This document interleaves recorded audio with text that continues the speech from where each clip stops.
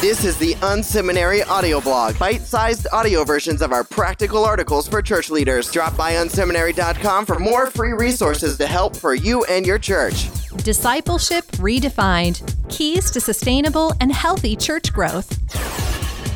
Today, we're honored to have Steve Caton guest posting for us. Steve serves as a member of the leadership team at Church Community Builder and is passionate about helping churches make disciples.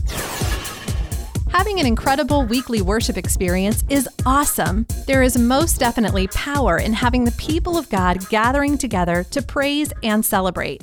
But most often, the real work of helping people become more like Christ, become true disciples of Jesus, happens when smaller groups of believers get together to study, to serve, and to really experience life together.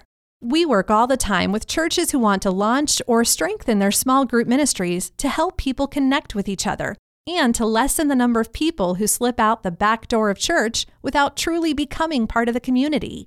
Volunteer or service ministries often start with the same intentions, and while these are great intentions, they shouldn't be the core focus of small groups or serving ministries. These environments should be first and foremost about making disciples. Discipleship happens in relationships, in the one-on-one conversations and experiences around what God is doing in and through people. That's how Jesus taught his disciples, and nobody's come up with a better model yet.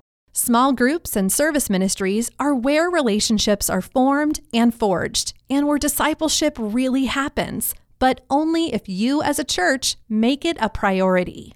If small groups and volunteering in your church are first and foremost about discipleship, these things should be true in your church. You understand and talk about the fact that numbers matter because you know that you can't improve what you don't measure. You care about taking attendance in small groups and recording who shows up to serve, not just who signed up to serve. You care about following up with new givers, recurring givers, first-time visitors, and first-time volunteers. You are intentional about raising up new leaders because you know nothing makes us better disciples than discipling others. You care about leader and volunteer retention and appreciation. You track per capita giving and individual generosity because growing in generosity is a key indicator in spiritual growth. The last thing Jesus said to his disciples, the people he'd spent 3 years in one-on-one relationships with, was for them to go and make disciples of others just as he'd done. If that's not your number one goal for your small groups and service ministries, you're missing out on the tremendous potential for life change that could be happening in your church each and every week. What are the real goals of your small groups and service ministries? How do you know you are succeeding? For more insights and articles, visit unseminary.com.